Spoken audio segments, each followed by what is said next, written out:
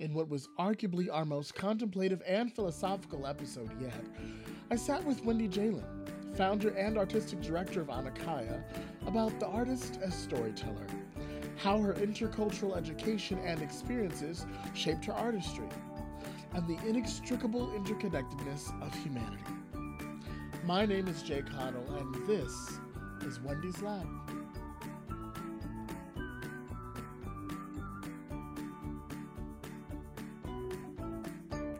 Hello, everyone, and welcome to another episode of Dexter's Lab. I am here with Wendy, and so today is Wendy's Lab. Wendy, thank you so much for being here today.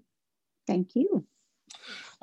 So I'm excited for our conversation. I think I appreciate, and we've already started talking about this a little bit actually, the global perspective. I think that we'll talk a little bit about today. And so, in whatever way makes sense for you, please tell us about yourself. Okay.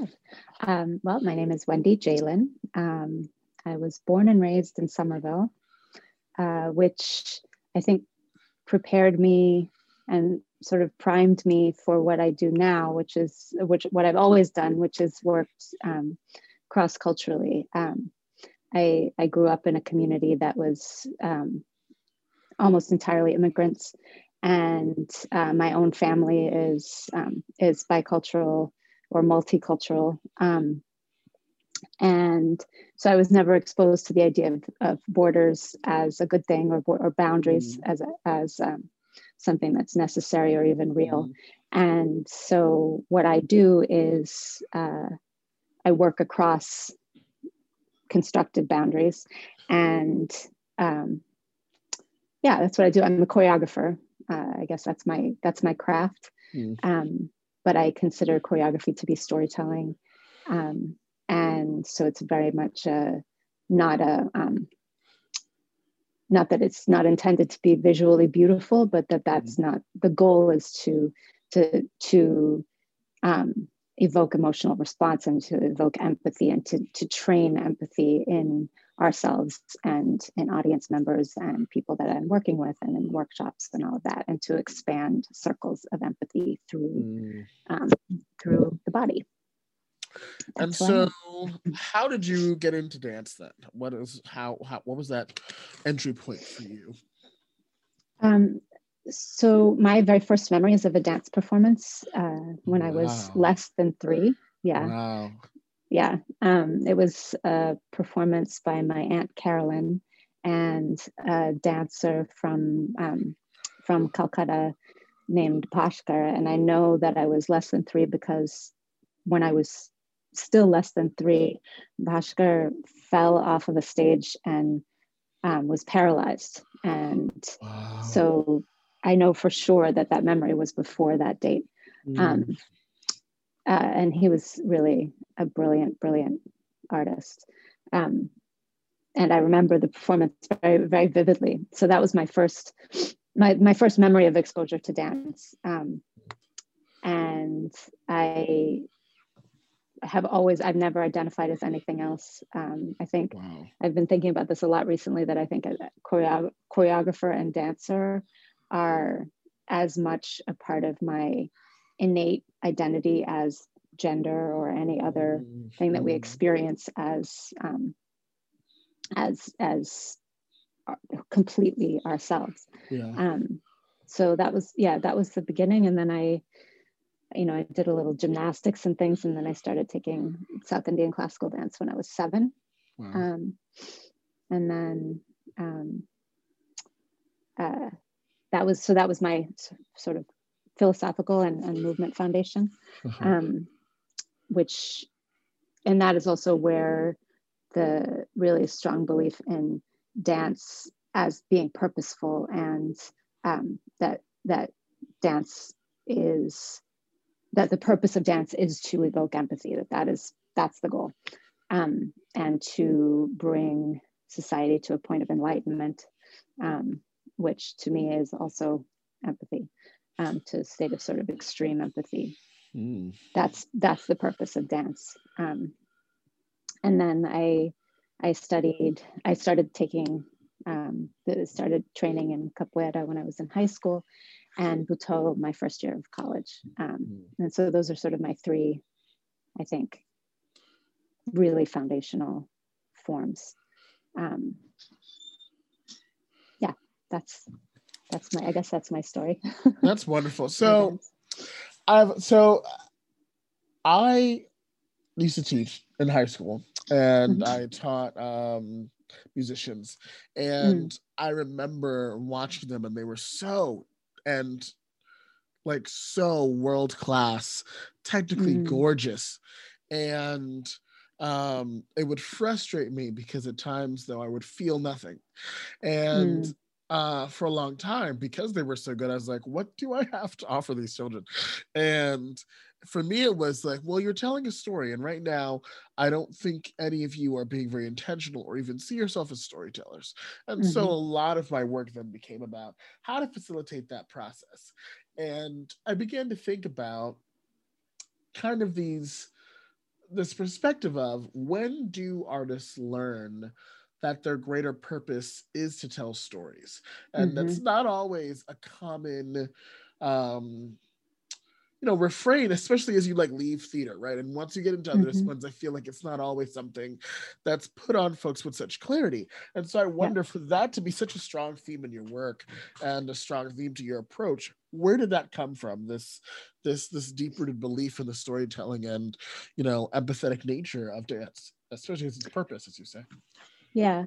Well, it's very explicit in Indian performance in general. It's, written down 4,000 years ago. This is what it's for. Got it. Period. So that's one thing, but also, I think as a human being and an artist, and a performer, one of the most important people in my life was Brother Blue. I don't know, I'm a bit older than many, but Brother Blue was a storyteller, and I would say a prophet, who lived in Cambridge, and he was a street performer. He was also the official storyteller of the UN and a professor at Harvard Divinity School. But his work was on the street, and he was a storyteller, and I wanted to be Sister Blue when I was 3 years old, So this is sort of actually, along with the dance performance that I saw, Brother Blue was an absolute constant in my childhood, and in my professional life. As when I grew up and started performing, he came to performances, which was like if Jesus came to your performance. Yeah. For me, it was like that. And I really encourage everybody to look him up and see if you can find recordings of his voice, and of his stories. And he would do Romeo and Juliet or King Lear in 15 minutes, but he would also tell stories about his sort of signature story was about a butterfly, which I think we all know what butterflies signify, and the transformation and finding your true self, and beauty in everyone. But then he also has this piece that I don't know if it's possible to find online, but it's called America Be Beautiful. And it's about all of what's wrong with America, and how we're missing these huge opportunities. So I guess he also was a huge influence, but I haven't been exposed to dance that was not intended to tell stories. So that's I think been very helpful to me to not be exposed to the other kinds. Sure. So I don't have any there's no journey there.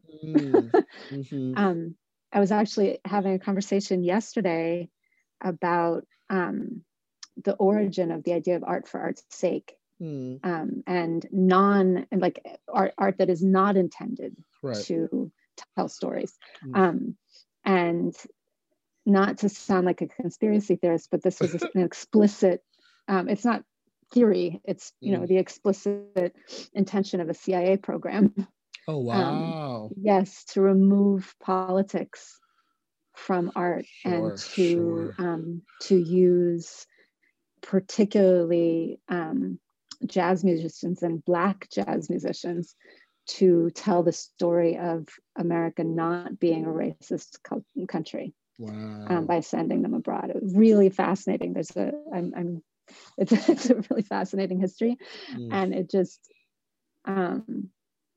it made me feel all kinds of ways about the struggle of trying to get past this idea that you can't impose your ideas on the audience, that you can't tell a story and take responsibility for that story being received as an artist in the United States. And that idea has just infected the world of contemporary dance all over the world. Wow.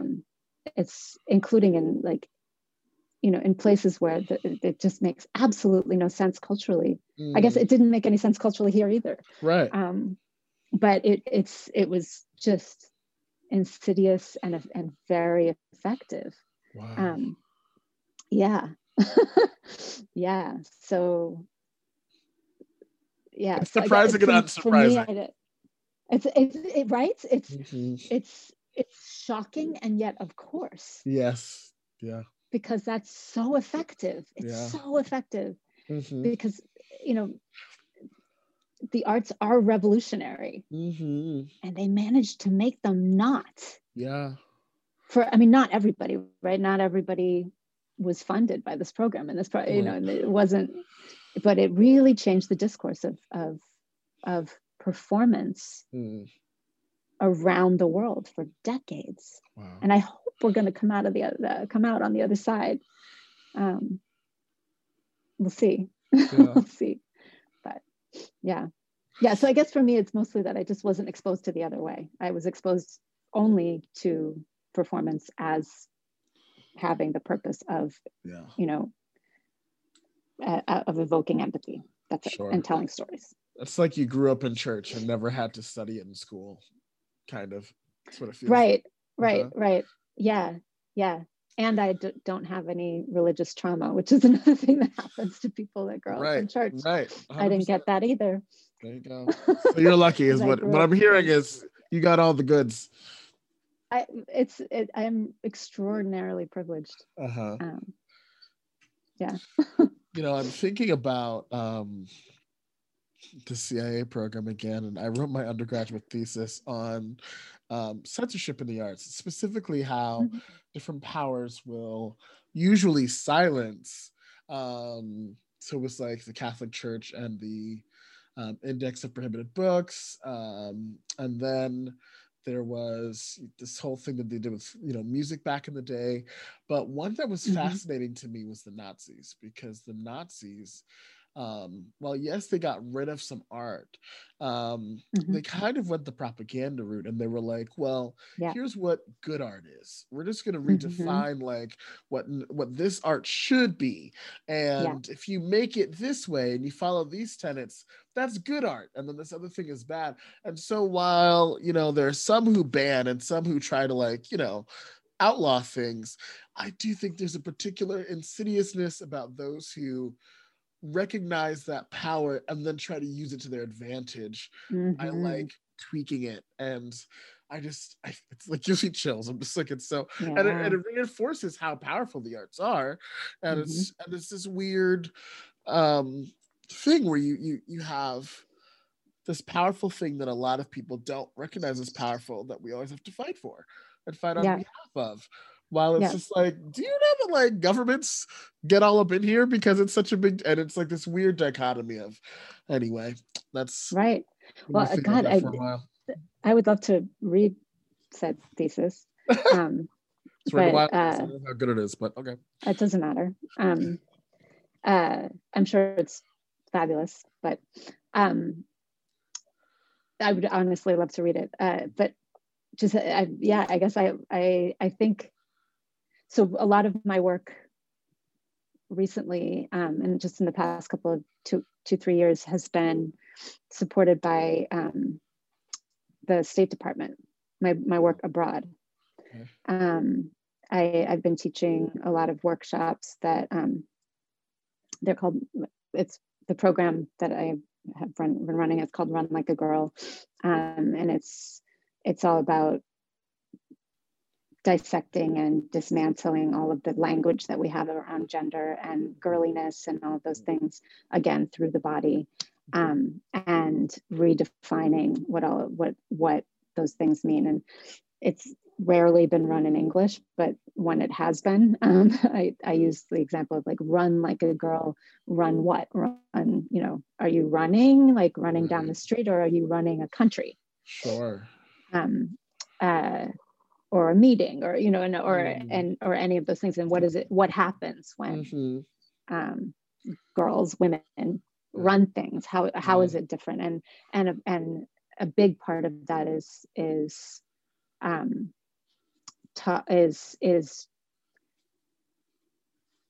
it depends, which is like a phrase that keeps on coming up, because of course all of these things are constructs, and there are lots of men that run things like women, and women who run things like men, whatever that means, and all this things. Anyway, so this program has been supported by embassies, US embassies,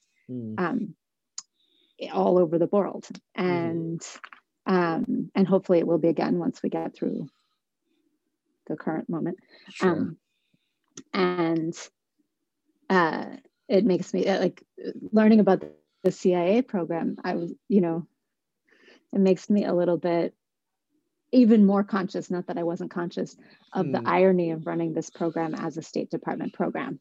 And I think that, in the past 4 years, the State Department has definitely been in rebellion. So, and I think that the people that work for the State Department are not necessarily, having nefarious motives. But it's just interesting always to be aware of where is the money coming from, and whose idea is it that this is a good idea, because my having an idea and my having an idea that gets funded are not related. So, yeah. Oy. That's a lot. That's not what I was thinking we were going to talk about. I know, right?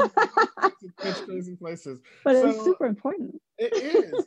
And again, I don't think that people think enough about kind of that, like, where are the gatekeepers? What is the power lie? And again, who uses what for what advantage? And so, I think, especially as artists, I think sometimes we shy away from fully claiming our power. But I like talking about these things because, again, all it reinforces to me is how much power we have. And if we really do use it with intention, I think our potential for impact is just undeniable. So to move in a little bit of a different direction, you brought it up just now, you do a lot of work internationally, and I'm actually gonna read just a fraction of kind of where you've been. Because I was like, really sad because I can't go anywhere right now. I know, but they're waiting for you. Think about it that way. They're waiting. I'm waiting. Benin, Burkina, Mali, Brazil, Canada, so many places in India, so many places in Italy, Japan, Latvia, the Netherlands, Mali, Switzerland, and so many places across the US. I know that you talk about having this global perspective, partially because of where you grew up, and obviously the very first arts experience you had in terms of learning, you said, I believe, was based in kind of the Indian aesthetic. How did that open up into actually traveling into these spaces? And what do you, I'm assuming you love it because you've been in a lot of places. And what do you love about it? Oh, I think that's another part of my identity that is like just innate, like the need to travel, the need to move, like the state of like the nomadic state, the diasporic state. What was the question? What opened that up for you? What opened that up? Okay. So this is something that I am really fascinated by in general, how anybody ends up doing whatever they're doing and how anything happens. It feels entirely random. I went to India for the first time with my dance teacher. And so that was less random. That was sort of a trajectory that one could have predicted, And but then I ended up in Italy because a friend of mine from college was in a program in a like a communications center there, and they were putting together a music group. And my husband at the time, who I met my first time in India, was a singer, and he was invited to the music group, and then they stuck me in as the only dancer. And so I spent 2 years in Italy, and it was like so funded. Wow. There's another funny example of funding. That was like a tax shelter for Benetton. Anyway, happy to use that. Sure. They're less evil than some, but certainly not evil. But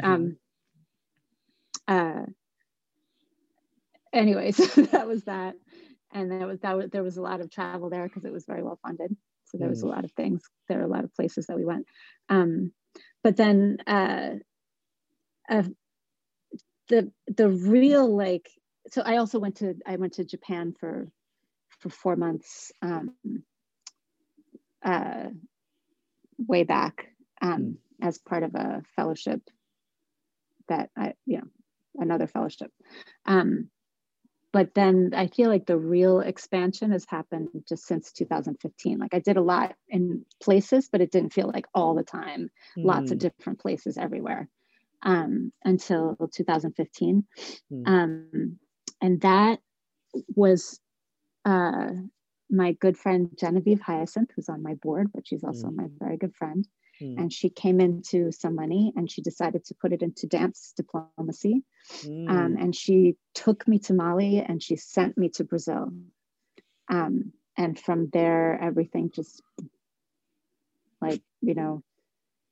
you meet people randomly and things, one thing leads to another thing. Sure. And you end up going to a festival and there are other people there and you meet them and you happen to get funding to go to, and it just,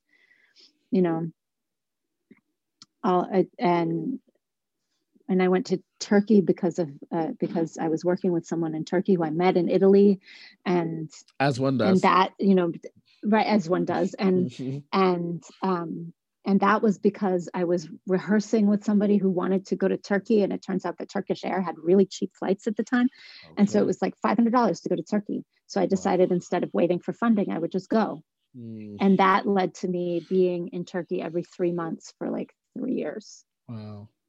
Because it's also on the way to everywhere since Turkish Airlines flies everywhere. So anywhere I went, I would go to Turkey. And so it just completely random, like you just meet random people and things happen or they don't. And, I think an absolutely essential part of all of that, though, is that I have a very supportive family. Which means that I can pick up and go. Right. And I learned to write. I went to, I think a lot of artists never learn to really write. And so I was able to get fellowships that let me travel also with my family, which was key in the beginning. So it keeps coming back to like funding and support. That's, but financial, but also just sort of like community support, that it's okay for me to leave and I can come back. And I have 3 kids, and so that is a really important factor, the ability to leave and come back. And either take them with me or have them safe and cared for at home. So yeah, I feel like my path has not been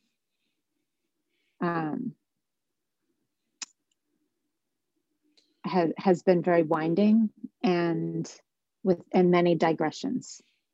And that's something I'm thinking about in a piece right now, actually, is digressions. But my name actually means to wander, with some kind of goal in mind, to wander. And I think that's what I appear to have done, but not right now. It's like, I know, I'm so sorry. It's like, clearly your path isn't linear, but to me, when you're talk about how it wasn't linear. I kind of saw you dancing your path, right? It's just a little here, a little here, a little here, a little here, and it feels very lyrical in that sense. So I think that's beautiful. So what would you mentioned that this was dance diplomacy. How would you define that? What does that mean for you? I think it just means it's just a word to, I mean, what is diplomacy? Diplomacy should be people coming to understandings of each other. Mm-hmm. And we do that through dance. It's very simple. Dance I think a lot of times when people like I didn't make up the phrase dance diplomacy. Sure. So a lot of people, when they do dance diplomacy, it's more diplomacy in what I think is a more traditional sense, which is that I'm going to go somewhere else and share what my country does. Sure. As opposed to having it be like an equal exchange. And to me, I'm not really interested in going and sort of displaying what America does. Because I don't even know what America does. America doesn't do a thing, right? You know, it's not modeled. Nobody does a thing, right. Yeah. But rather, that to go and exchange with people and be in a space with people and entangle with other people. There was a project I had a few years ago called Entangling, and it was a duet, but it was inspired by quantum entanglement. And I was listening to a podcast by an Invisibilia podcast where they talk about quantum entanglement and what happens, how, you know, the whole phenomenon, but that, you know, one electron from one atom gets entangled with an electron from another atom, if I'm not saying that incorrectly. And then those two are inextricably entangled. They cannot be, you cannot separate them in any real way. You can take them 10,000 miles apart and you do something to one and it happens to the other, which makes absolutely no sense in my brain. At the same time, it makes perfect sense.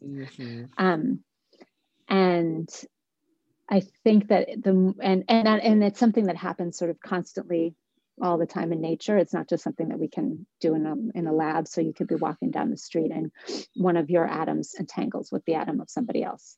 And now you're sharing this bond that cannot, like, it can't be broken. And it's a metaphor, but it's also a physical reality. Sure. But it's a metaphor for the reality of all existence, that we are entangled with each other and we don't have to recognize it. We don't have to think about it, but we cannot get away from being entangled with each other. And so I think for me, dance is a very quick way. It's like almost immediate that those kinds of, that we become super aware of those connections. And it's not about choreography, it's about moving together. So it's like, I don't teach choreography almost ever. But I do exercises of moving together, and I teach like ways of connecting with each other that create these bonds. Sure.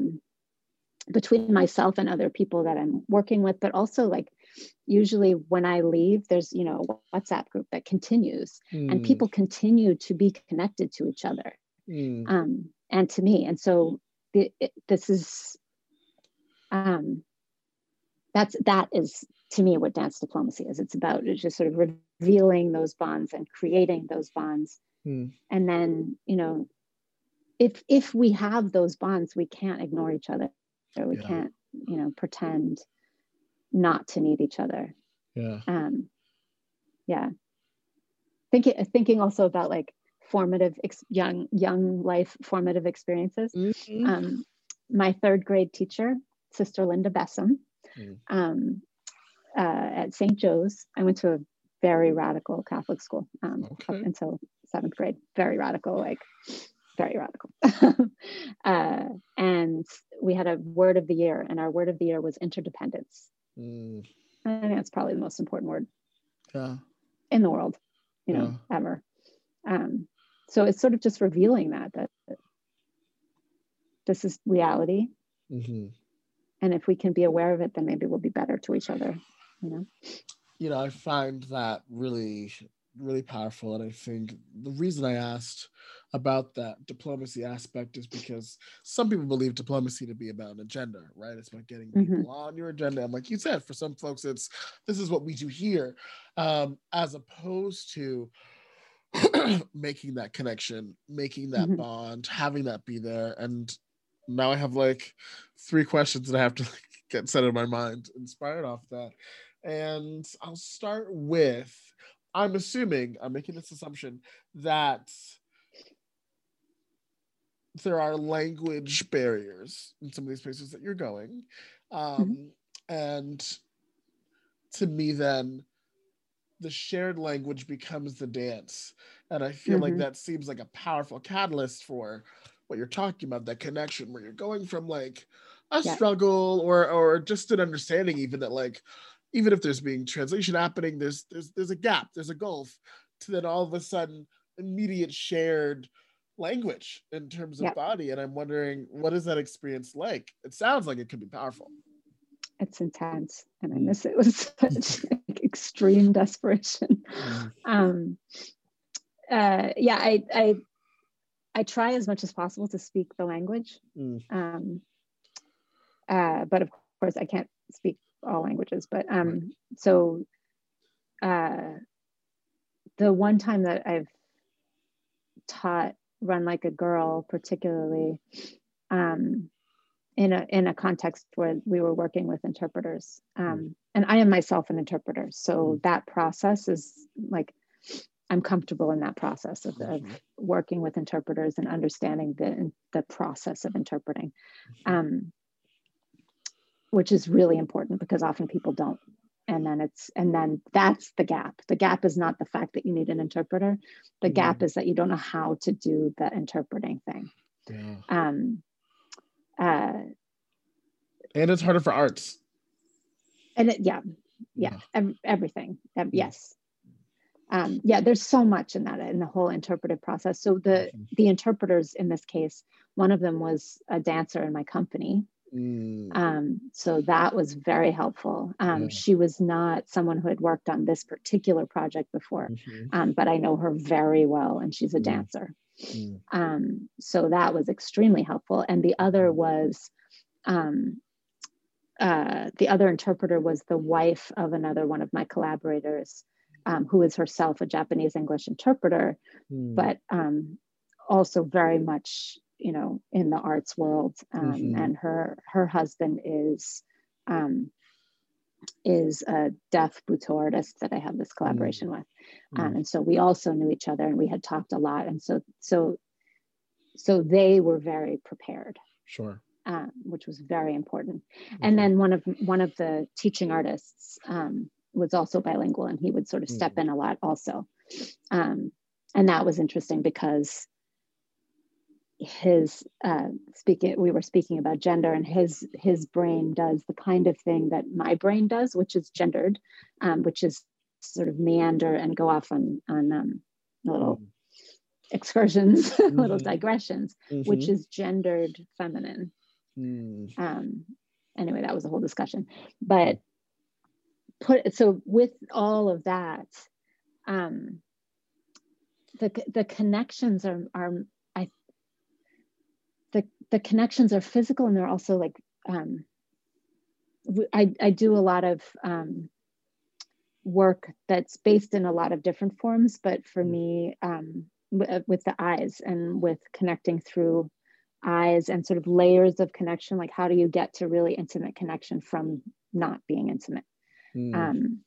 And looking into each other's eyes is really hard for some people, and in some cultures. But when you can make it happen, you very quickly move past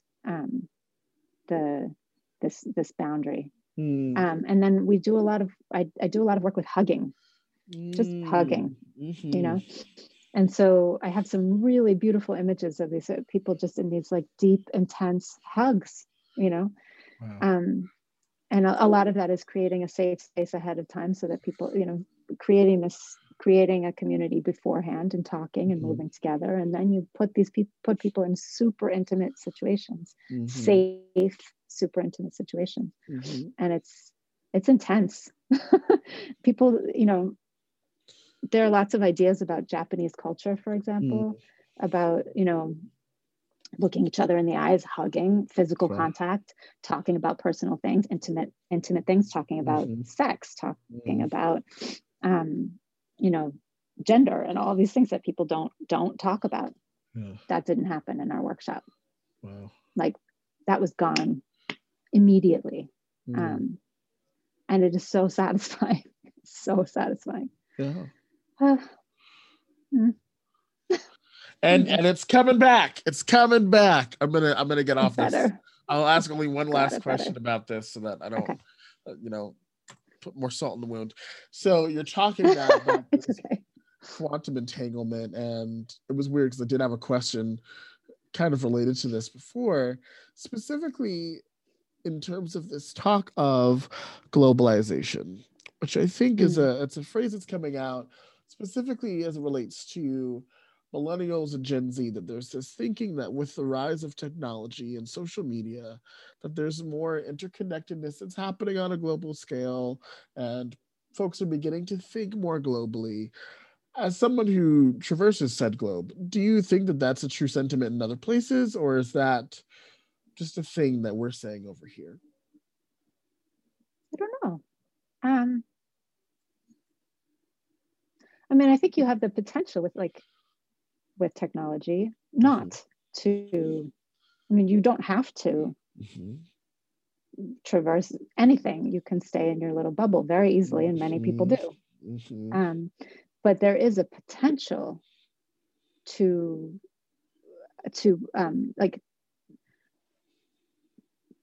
be much more quickly in connection with people, and to make, you know, I mean, I've watched this process happen, right? First time I went to India, there was no phone. Wow. And like, I used to write letters. There was a phone down the street, so I could, you know, occasionally get in touch with somebody. But, you know, now my phone works in every country in the world, so I don't have to do anything. And my phone just works normally, you know? So it's like, we've gone from like, couldn't call my parents very often to, and before that it was never, right? You know, it used to be that if you wanted to travel, you probably never went home. You know, I mean, not very long ago, people who crossed the Atlantic or whatever, the Pacific or whatever they were crossing, never went back. Wow. You know, and now it's like, you just, I mean, well, not right now, but in assuming things change, it's very fast, and so you can go back and forth, and it's less of a commitment, which is interesting. But I for sure, you know, I know that Facebook is for old people, and that's what my kids tell me. So I hear, although I am still on that Facebook. Yeah, I am still on it. I am an old person though, so it's okay. But it is a way that people, I have, if it weren't for Facebook, I don't think that my career would have gone this way. It would, or might have. I mean, I did a lot of things before Facebook, right? But it was so much faster and so much easier to meet people and find people and stay in touch with people. Facebook and WhatsApp and, you know, and all of these things that make it just so much easier to be in contact. Yeah, I mean, the step that I feel like is missing, I mean, technology, yay, but I think what's missing is I guess it's what's there that's causing the problem is borders. And if we could possibly move beyond the whole visa thing, that would make life so much easier for so many people. It's that's a major impediment to human growth, is this idea that you should need a passport and a visa to go somewhere, and it's brand new. We've only had it in the last like few decades. Oops, I did not turn off my notifications.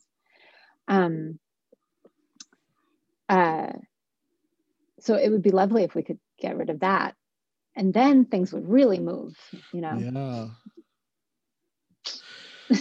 I was watching the show. It's called I think it's called End of the Fucking World. And it's a great name. It's a great show. And at one point, these two kids decide to run away, and they live in the UK. And they hop in their car and they just drive. And it struck me how illegal that was, because they were driving through different countries and they're walking through different countries, and I was just like, it's kind of insane to me that we all share this one rock that we're all on, and to simply just walk around it, we could be arrested, right? Like, we can't do that. And I was just like, that's insane to me. Like, just on like some a of us fundamental can level, much more than others, you know. Right. I mean, that's like right now. I mean, we're getting kind of a taste as Americans of what other people normally go through, you know.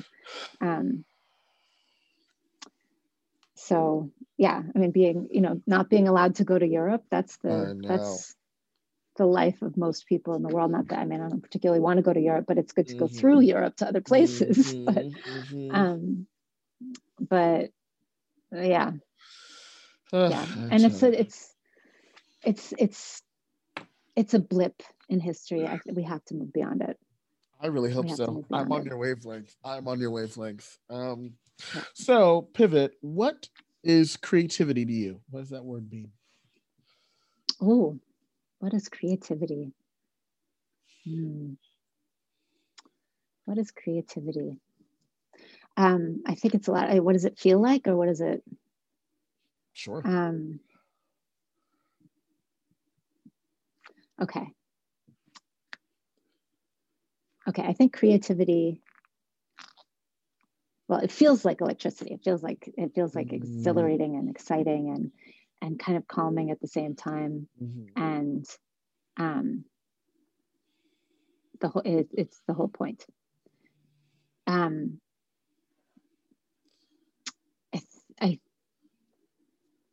think it's like dreaming, in that I don't think it ever comes out of nowhere. There are no actually new ideas. There are combinations of ideas that create new things. Sure. I think this is also a huge fallacy of, you know, I don't believe in the West-East dichotomy, but like whatever this like contemporary ideas that you have to do something new. Nobody ever does anything new. There's a, you know, nobody's ever done anything new, but they've combined things differently. And that creates, you know, new, in quote, things. So yeah, I think it's like a dreaming process. And another podcast that I was listening to, there was a period when I was driving a lot, so I was listening to a lot of podcasts, and so that had a huge effect on my no shame. My we thinking. Love podcasts over here. Right. This one I think was L.A.B, and they were talking about dreaming. And it was about a lab at MIT, of course, where they would put mice or rats or something into mazes, and then watch their brains, you know, when they were sleeping. And the rats would watch their brains while they were running the maze, and then they would watch their brains while they were sleeping. And if they did step more than one maze, then their brains would start to put together those mazes in there, like while they were sleeping, they would be running a combination of those mazes. And so it allowed them to like get faster at learning mazes, which I thought was really fascinating. And it feels like what we as artists, like what we and thinkers and creative people, what our responsibility is to do that, and to take ideas or images or whatever that might not otherwise have come together and put them together, and now there's this new idea, and now there's a new way of thinking and a new way of looking at the world.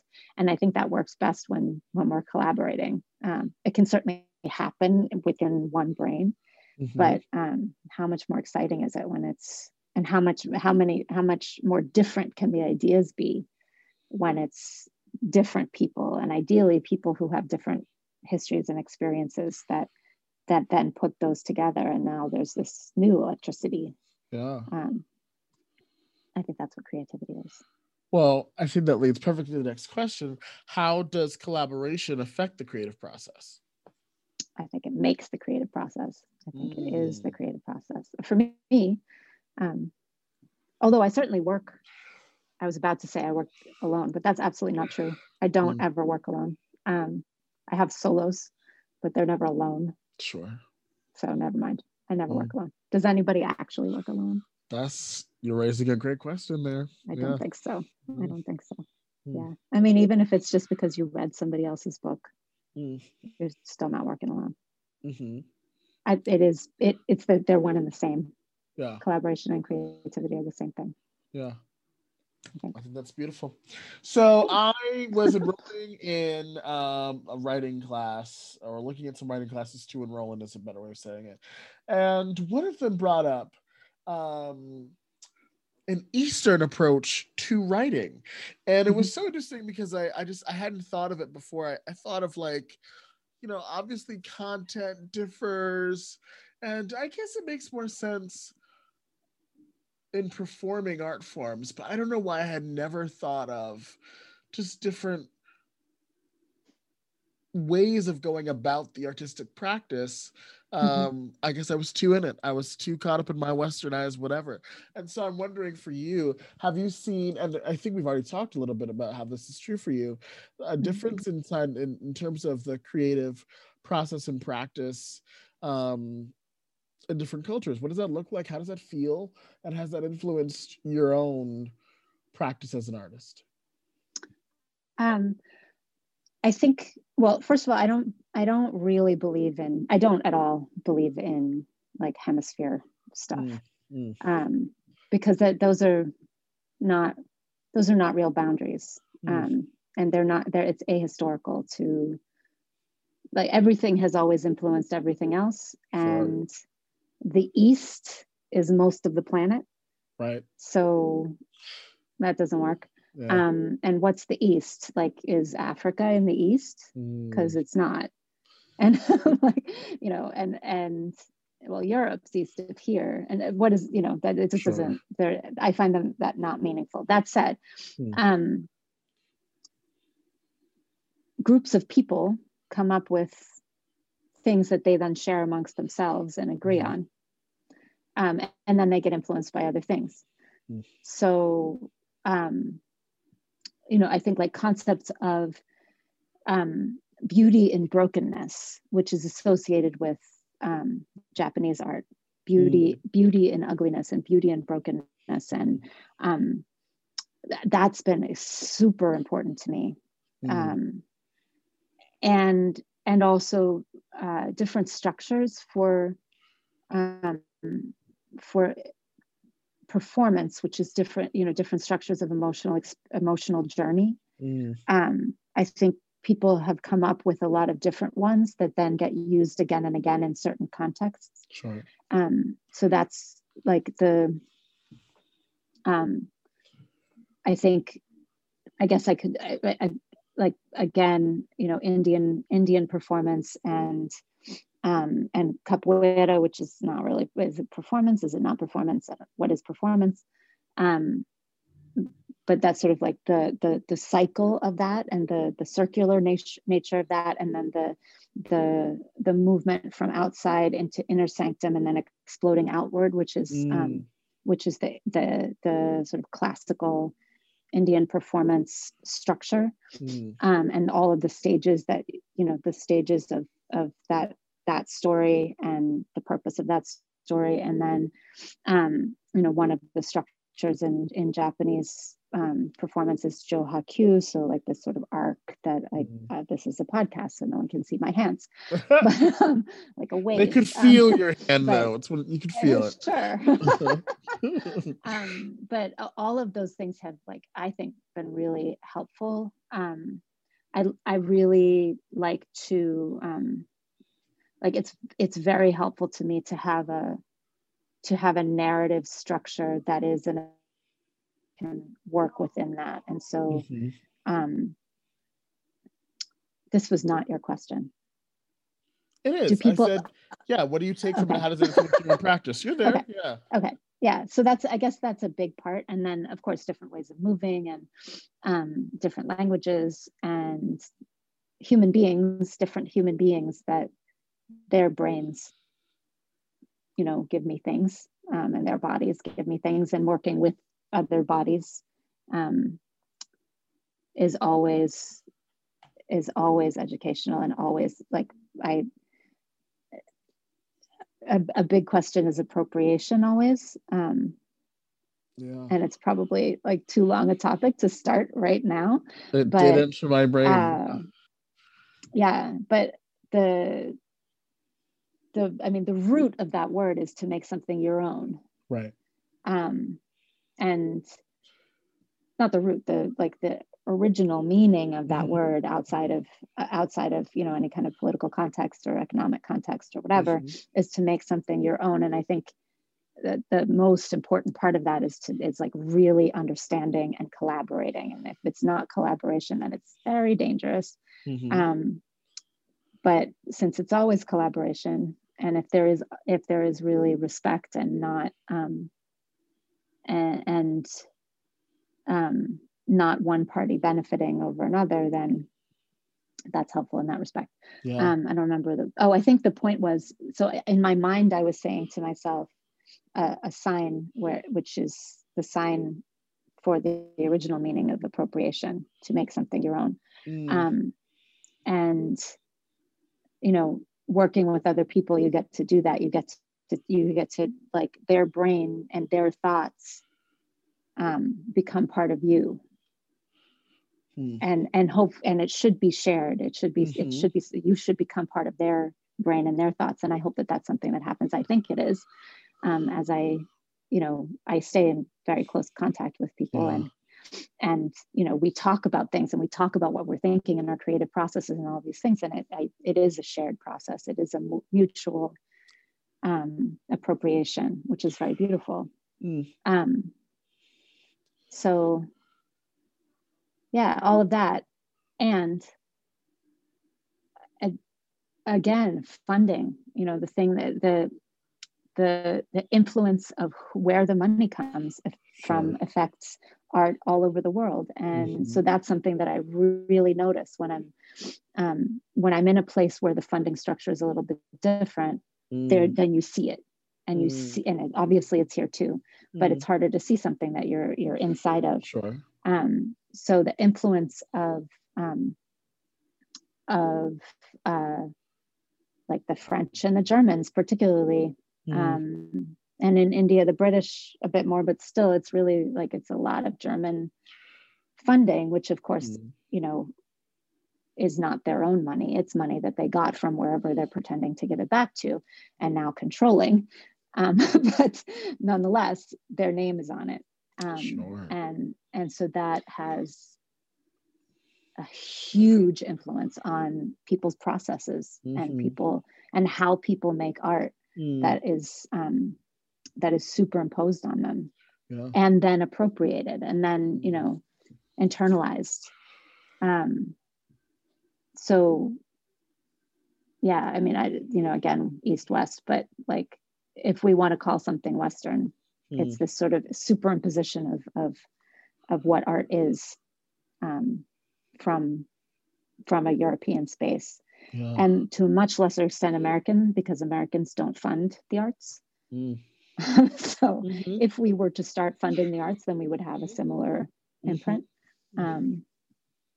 So all of that. So two more That was very questions, meandering. and this relates perfectly to your last point. So speaking Mhm. of funding, your Yes. lab project. So Oh, you were right. funded, and what is your lab project, and how's that experience been? My lab project is the Women Gather. Mm. And it will eventually be a performance that is of a ritual of healing and a ritual of creating space, a safe space. Mm. And that's just about it. It's going to be non-linear. It's very cyclical, Mm. um, which is of course a metaphor for the reproductive process for women, Mm. for cis women and trans men and all of that.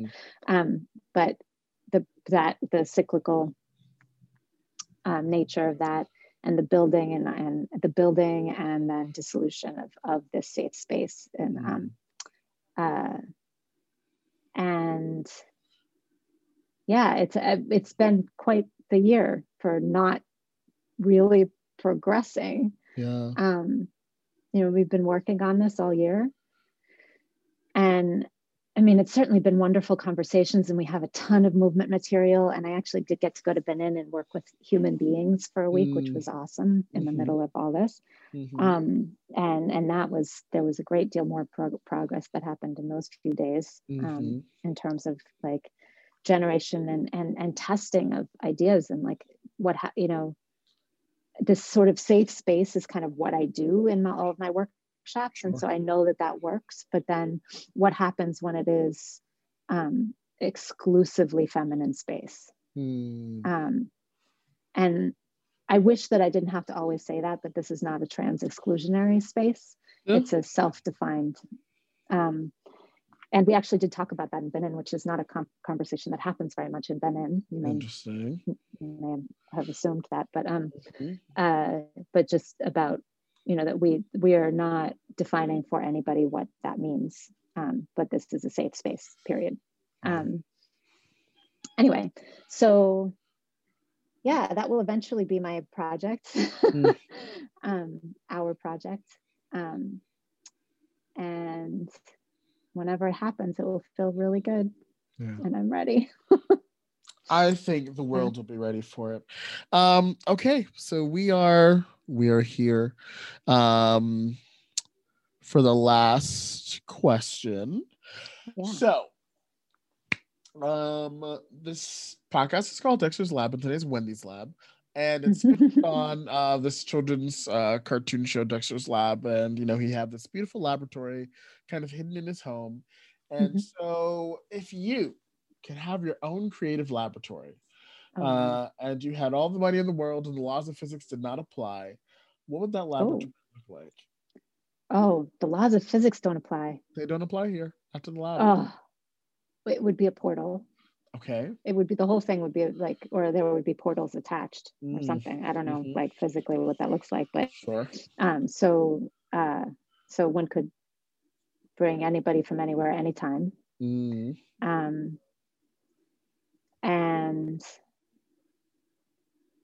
people could go back and forth from their like home spaces immediately. It would be a big open space with lots of like pillows and cushy things that you can lie around in, and the sound would be really great. Okay. And laws of physics don't apply, so we could generate any kind of technical equipment we want at any time. Got it. And imagine new kinds of technical equipment, and so we would be able to create these like immersive experiences. And it would be like, of course, it would be a flexible space. So you could set up to invite people to, experience these things, whatever you're creating, in whatever format you wanted to create for them. Like maybe everybody's lying on the floor, maybe everybody's watching it from above, maybe everybody's inside it. The main thing though is that it's a portal. Love it. It has to be a portal, and it travels. So it's a portal, but the thing itself can travel because you're not necessarily going to be able to invite 5,000 people from somewhere else into this space. So you could take the space somewhere else. Okay. So for me, I'm hearing it's a TARDIS, and it's a TARDIS. That's exactly what it is. It's a and TARDIS. Definitely portables. Cultural references. In there. I know. And then dropping in. I love it. It is a TARDIS. That's all it is. That's all it is. It's a TARDIS. It's a dance artistic TARDIS. I think that's That's my favorite lab so far, I have to tell you. Well, thank you so much for joining me in today's conversation. I think even we were surprised by all the places it went, but I think they were all rich and fertile. For sure. And I think this would be a good convo for folks. So thank you again. Can you tell people where they can find you and follow your work? Yes. So you can Google me, which is Wendy Jehlen, Jehlen, and you can find things that way. Or my company's main website is anikaya.org, anikaya.org. And I think you can find everything from there. That's the sort of portal to the rest. Beautiful. Beautiful. Yeah. Thanks again for talking with me, and we will talk soon. You. All right. Sounds good.